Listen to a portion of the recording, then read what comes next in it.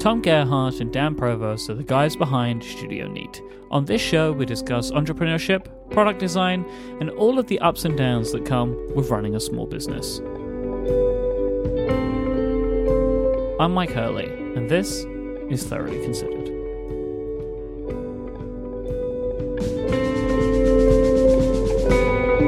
So you're about halfway through the campaign now, is that right? Mm-hmm. Uh-huh. And you're, just soaring, $153,000. Soaring. And 2,140 backers. That is really just going. Good guns. Good guns. Good guns. That's a phrase I don't know. I don't think it actually exists, but you are doing very well, I guess, is maybe a better thing to say. Yeah, it's good. We've been real happy, and so we're full on, moving forward. Let's make it happen. And so we have about 500,000 little things that we have to do and finalize, and we have to source some parts and processes and stuff still. But things are going well. Is this campaign a surprise? Is this result surprising to you? Like how just really, really well it's been going so far? Maybe a little bit. I think if we hadn't had the Panobook project before this, then it would be more surprising. But I think that kind of helps set our expectations of okay, there's an audience, and we ourselves kind of have now a built-in audience of people that want our, stationary goods. So I think that helped maybe set our expectations a little bit. I mean, it looks like you're kind of closing in on the Panobook, right? Kind of campaign-wise. Mm-hmm. Mm-hmm. Yeah, I bet, this will probably end up, pretty similar to our other campaigns, in the range somewhere. And, I'm still a little surprised, but yeah, it's not like it's way out of nowhere. It really, to me, the thing is surprising is not is it successful or not? Or it's just the number of people. It will be surprising to me if this is the most backed campaign that we've done in terms of number of people. But we'll see. I mean, who knows what will happen? But it's cool, and it's really exciting because this really feels kind of a new path, a new path where there's lots of interesting things we can do, and lots of types of pens or products like that we want to kind of look at. So that's really exciting. It feels like a new beginning in a lot of ways. A little bit more than the Panobook, because with the Panobook we have more ideas for paper goods, but it's much more limited. So yeah, I don't know. It's fun. There is also a kind of simplicity to the Panobook, right? In the product itself is quite simple. It's maybe an easier purchase, right? Like a notebook. But a pen is a more risky, potentially, market. You're saying about kind of surprised at the success. It's interesting that the pen has done as well as it has. When the notebook feels more safe-ish, maybe, right? Than a pen would. And having them both be big successes, I'm not surprised it's making you think about what the business is now, right? What you guys focus on now is going to change, right? I imagine cocktails take a bit of a backseat for a bit, right? And and you become the Glyph and Pen Company. I don't know. Yeah, I don't know. I mean, I could see if I had to guess, I would guess in a couple of years we might have a couple pens. But that's it. We're not gonna make 20 pens, I don't think, right? So right, but the notebook went to the pen. What does the pen go to? There's so much stuff in this realm, the stationary realm. There are so many different offshoots that you can go to. It is quite wide, right? You might want to make a pencil in 6 months' time. Right, Yeah. There are lots of different things, and then even in those categories of pen and pencil, you have fountain pen, right? That fountain pens are getting easier and easier to make now because there are a lot of companies that can provide you with the trickier parts that are very good quality. So the nibs and the feeds, which what goes like brings the ink to the nib. You can buy a lot of that stuff from very good companies now, right? And this is again why there are so many fountain pen Kickstarter campaigns now, because the quality of those parts has become more widely available and a better quality. So, like, you know, there are, I think, a lot of avenues for you guys now if this is a path that you want to continue on. And I think what maybe sets you apart now and will, I think, continue to set you apart is like your approach to these projects is different to a lot of the typical pen and paper projects, which are more like made by pen and paper people, where you guys are like design people and you're making these products in the same way that like the Pen Type A and the Pen Type B were successful, right? It was like design focused people who are bringing those ideas to these types of products and to these realms, which can be appreciated by a lot of people. So I think that's one of the things that I'm interested to see, like, what does this end up permeating into? Yeah, it's also, this is also a completely different kind of product for us. Just like getting more deeply into making some final decisions about, like, you know, some of the coatings and things we're going to be doing to the pin. It's, you know, it's almost like a piece of jewelry. Like, the finish has to be, you know, perfect. And we've never had anything where the finish had, you know, really had to be perfect everywhere. So it's like a really different kind of thing. But I mean, why is that different to, like, I don't know, putting print on a piece of glass or something? Like, what makes this trickier than some of the other stuff you've done, or like more intricate? Well, it's not more intricate exactly. So the processes we're using, like, you know, there's kind of two pieces. There's the making of the metal parts, and we've made metal parts on the same type of machine to really high tolerances before. So that's not exactly the issue. It's really, you know, there's a couple different, like, basically appearance finishes on the pin. There's the Cerakote that's on the body, and then there's the kind of metal on the nocks, on, you know, on the end of the pin. And, you know, there's an easy way to do that stuff, and then there's like a really hard way where it's like really durable, and we're, you know, striving to do the really hard durable thing.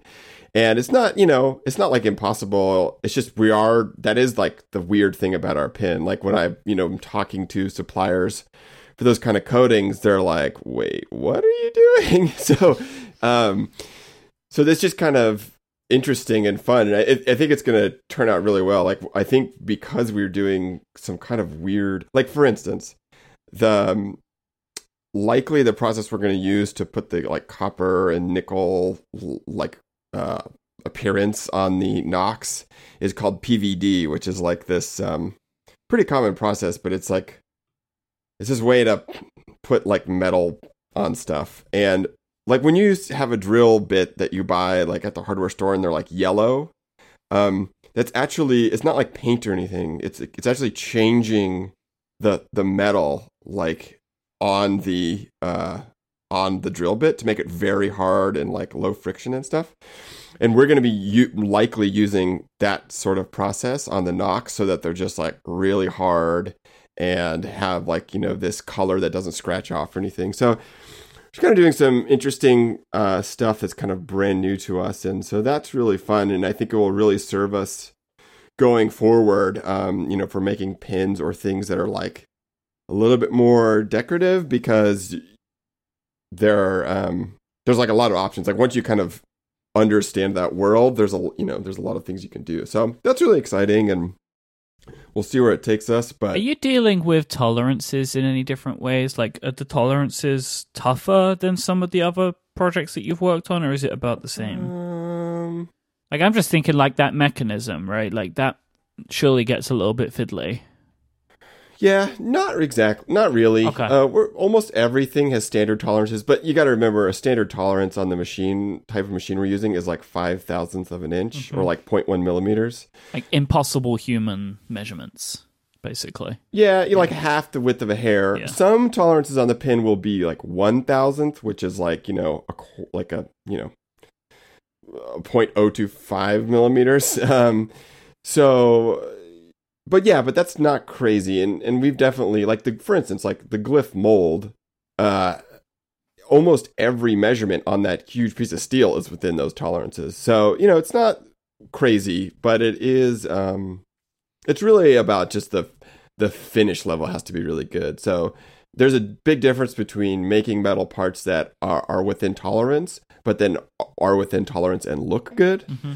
So yeah, it's not like hard. Yeah, and there's lots of details that are. It's not about what the machines can do, because obviously the machines are capable of, like Tom said, these incredibly tight tolerances, but just kind of our attention to detail and making sure everything is kind of working out correctly. So a good example of that is the tip of the pen that the tip of the refill feeds through.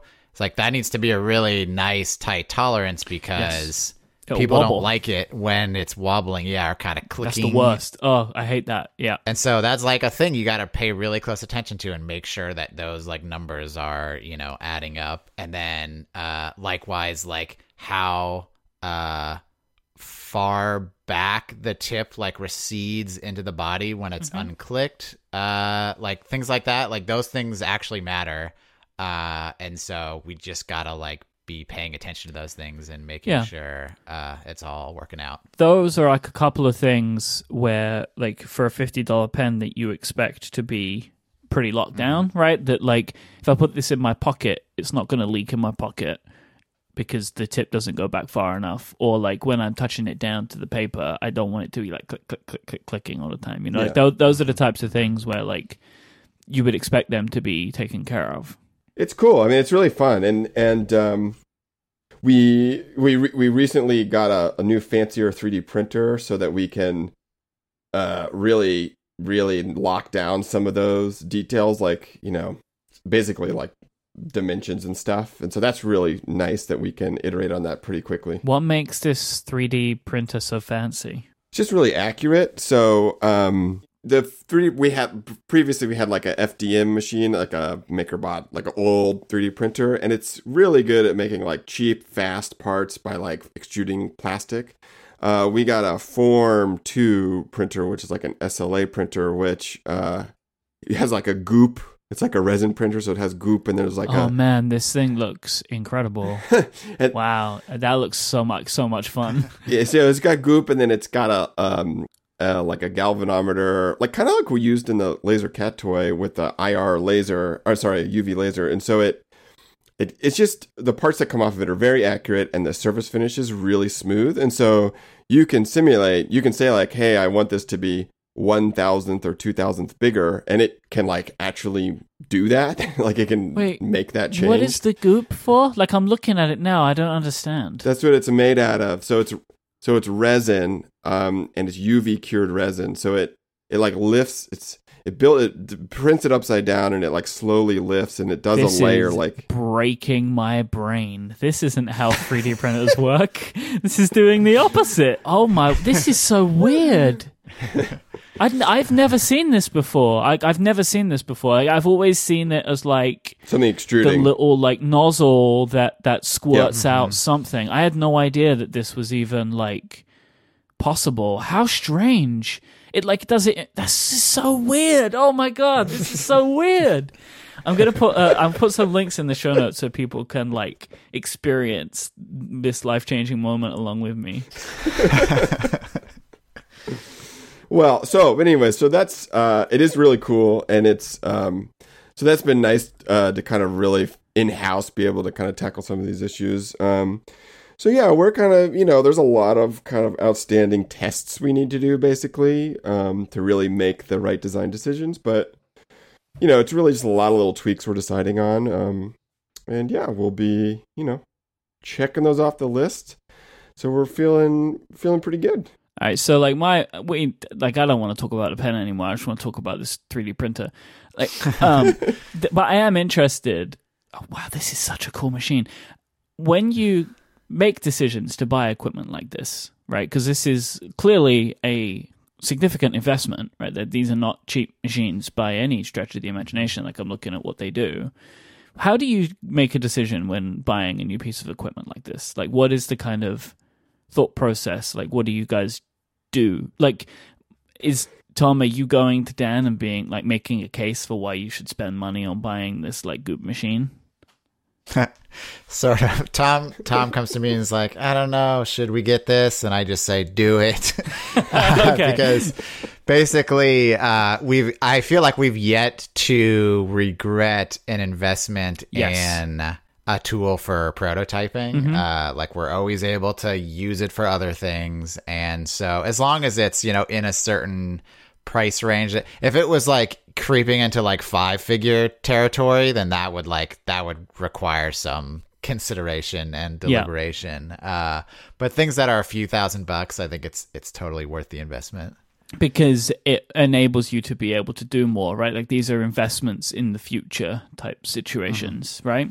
Yeah, for sure. I mean, it's, I even told Dan the other day, like so beyond making parts, I've started making some jigs with that printer. What does that mean? Like things that hold other things so that you can like machine them or like. Oh, okay. Yeah, like on a machine. And so, I told Dan, like, it feels like that we have like a 3D printer for the first time. Like this kind of technology is really what the promise of is real. When people think about what 3D printing could be, this is really what it is, not like the FDM machines. Why is that? Like, what is it? Because it's more precise? Yeah, basically precision, and then like it can be more solid, and it's basically precision. Okay. And so on a FDM machine, like they can be pretty precise, but usually you have to like file them down or like smooth them or do something to kind of make them better, and then you lose a lot of the accuracy. And so this machine, like it's pretty accurate. So it's really helpful. And FDM is referring to the ones that like extrude, right? That's what that is. Yeah, okay. Yeah. Oh, man, I know a lot of people have really cool jobs. This just seems like a really cool job that you have to like just build stuff like this. It just seems like you just go down to the garage and you're like, oh, I need to just like make something out of nothing today. Like that, there's something kind of cool about that. Yeah, but it's also... I know it's like a horrifically frustrating experience at times, it can be really frustrating, right? That it's like you've spent 2 hours waiting for this thing. It's like, oh, it was like 0.2 of a millimeter off, so I guess I gotta wait again, right? Like I can understand that. But there is, when I'm looking at these YouTube videos of like something rising from the goop, it makes everything seem way cooler. Do you design this stuff yourself? Like you're designing it in software and then printing it? Yeah. So the software is actually the easy part, really. Like CAD software has gotten way better and easier and more accessible over time. Really, the tricky thing is knowing, how to use tools or a combination of tools to get what you want. Because it's seldom the case where it's like really straightforward. Like usually you have to kind of employ some trick or novel solution to like I said, make a jig that then will allow you to do something. So, because the thing that's crazy is, well, especially for this pin project is, the machines that will actually be making the parts cost like several $100,000, and there's basically no way to simulate what they do. And so it's always really tricky to, kind of work designing and prototyping for a machine that is like way more accurate and more capable than you would ever be. And so it's just tricky to triangulate and figure out how to, like, for instance, okay, one thing we're trying to figure out, really nail down, is the amount of space, like, the knock goes into the back of the pin, right? And there's got to be some space there. It can't be a perfect fit. If it was a perfect fit, you couldn't do it because it would like pressurize and the air, it would be a problem. Kind of like pin type A or B where they pop. That's because it's really high tolerance. So we got to figure out what tolerance is going to be. And it's like, okay, well, we got to decide between, 1/1000th of an inch, 2/1000th of an inch, 5/1000th of an inch, 10,000th of an inch. And, the only way to do that really is to like, I made a separate little thing that's like basically like a little click test thing just for the knock. and we can't do like nickel plating easily. So I like made them out of nickel, like solid nickel. So it's just like all this like crazy stuff you do. So at the end, we'll have, before we like go into production, we'll have like all of these separate tests that we've performed, like all these different pieces. Like, okay, well, we use this thing to figure out like what the perfect spring is. We use this thing to figure out the tolerance of the knock. We use this thing to figure out what O-ring hardness we should get. So it's like all these different little things. You're kind of chasing your tail a little bit. And then, but at some point, obviously we'll like make some real test parts on a real machine, but it is just a little bit tricky trying to do some like quick development and like prototyping for this stuff. So, it's a challenge, but it's good. It's fun. I mean, it makes a humongous difference to be able to do this stuff in house. It would be more efficient by like probably a factor of 10 to like spend a lot of money and like have someone else do this stuff. But it would take so long that it would be so frustrating. So being able to bring this stuff in house and do it in house is really, really key. And so that's, I think, what we more and more convince ourselves of. And so to answer your question from before, that's really the litmus test. Like, when we're thinking about buying a piece of equipment, like, will this help us do like iterative design quicker? Like, like the fact that I can like, print 10 versions of something really quickly, instead of, sending it out to someone else and then waiting like, a week in between each one of those versions, is a huge difference. So that's really the calculus there. I got us so far, of course. Dan, has there been any like more thoughts about any customer feedback? Are you getting any different things that you didn't get before, or are there any new things that you've considered for the Mark I project? Yeah. I mean, if you peruse the comment section of the Kickstarter page, it's basically a stream of people asking for a black plus copper version, like basically swapping the body with the knock to make that pairing. And so we originally didn't have that just for simplicity for our sake, just in, fulfillment, like the fewer SKUs you have, the easier things are. There's nothing technical preventing us from doing that. Like you can unscrew one and put it in the other body and it makes no difference. And so because so many people are asking for it, we're gonna allow that. So there's basically now 4 combos instead of 2. You'll also be able to do white with silver if you want.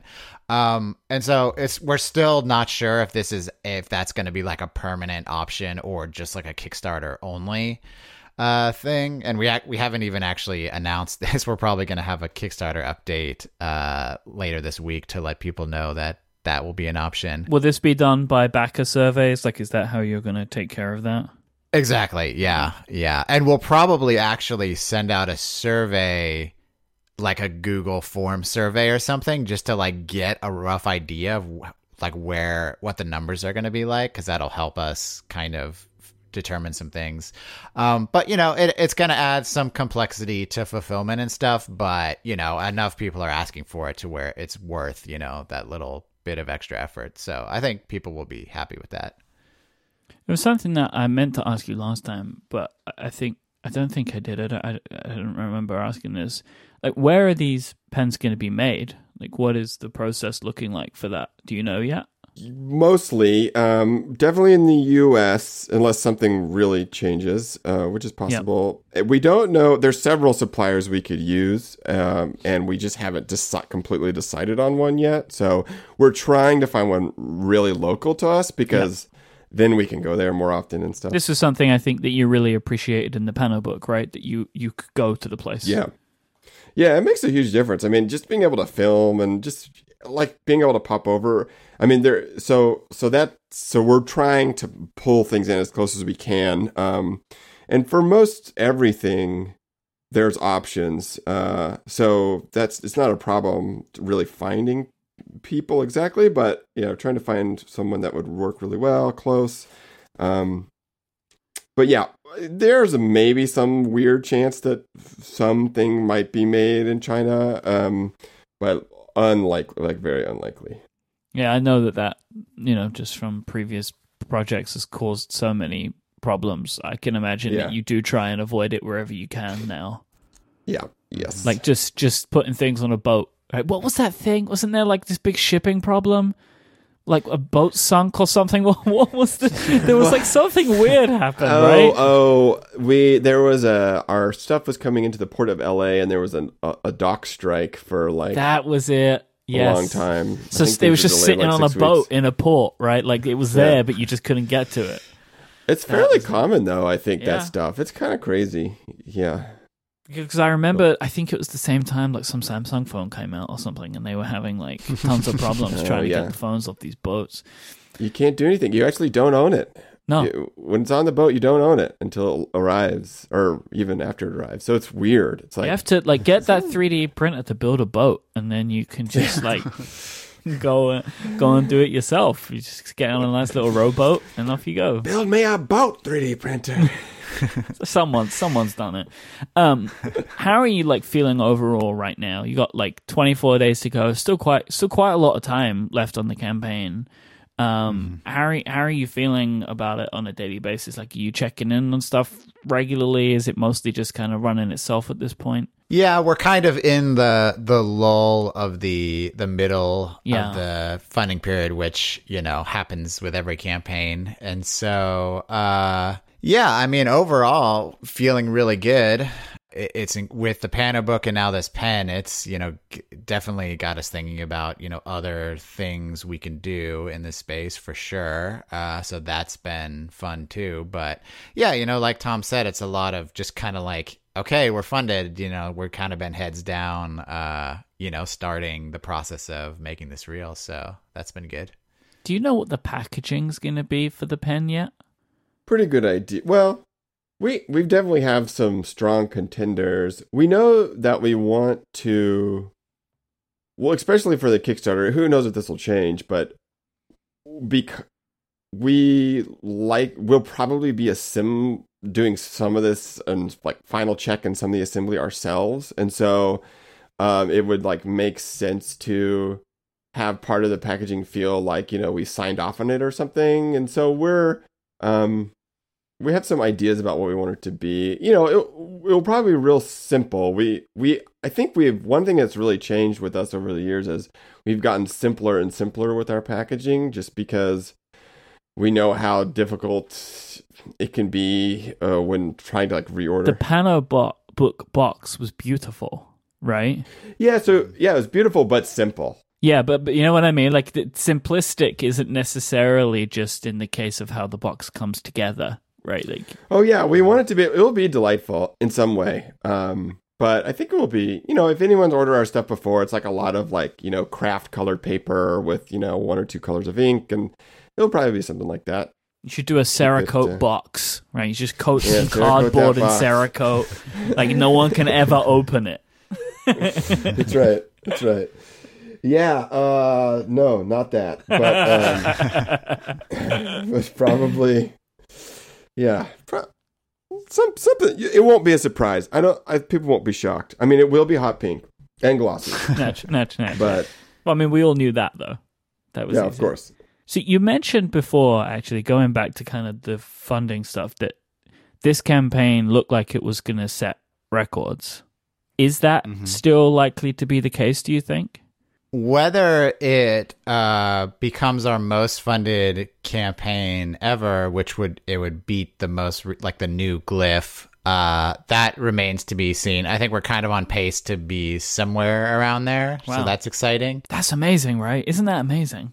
Yeah, it's really wild. It's a pen. It's wild. Yeah. Well, I think I don't remember. I'm pretty sure I've said this on a past show before, maybe not, but like since the failure of Obi, every campaign we've released since then have been like our top 3 most funded. So that's kind of cool. Like that's a nice feeling of like recovery, I guess. But one interesting milestone, I guess probably interesting to us only and no one else, is we are across all of our successful Kickstarters, which I guess is 8, we crossed $1 million like total funding Wow. across all those. So Wow. I mean, we're Congratulations. millionaires now. It's crazy. That's not. That's how that works. No, I'm really, really sorry to have to burst your bubble, but that's not how that works. Unless you're doing something really bad. I mean, I guess for some people you could get $1 million that way, but I think it means that nobody ever got their stuff. Yeah. Oh. That's what we've been doing wrong.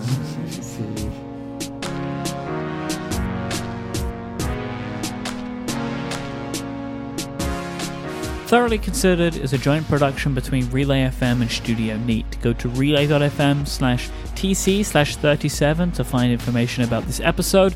And if you haven't already, don't forget to go back the Mark 1 on Kickstarter.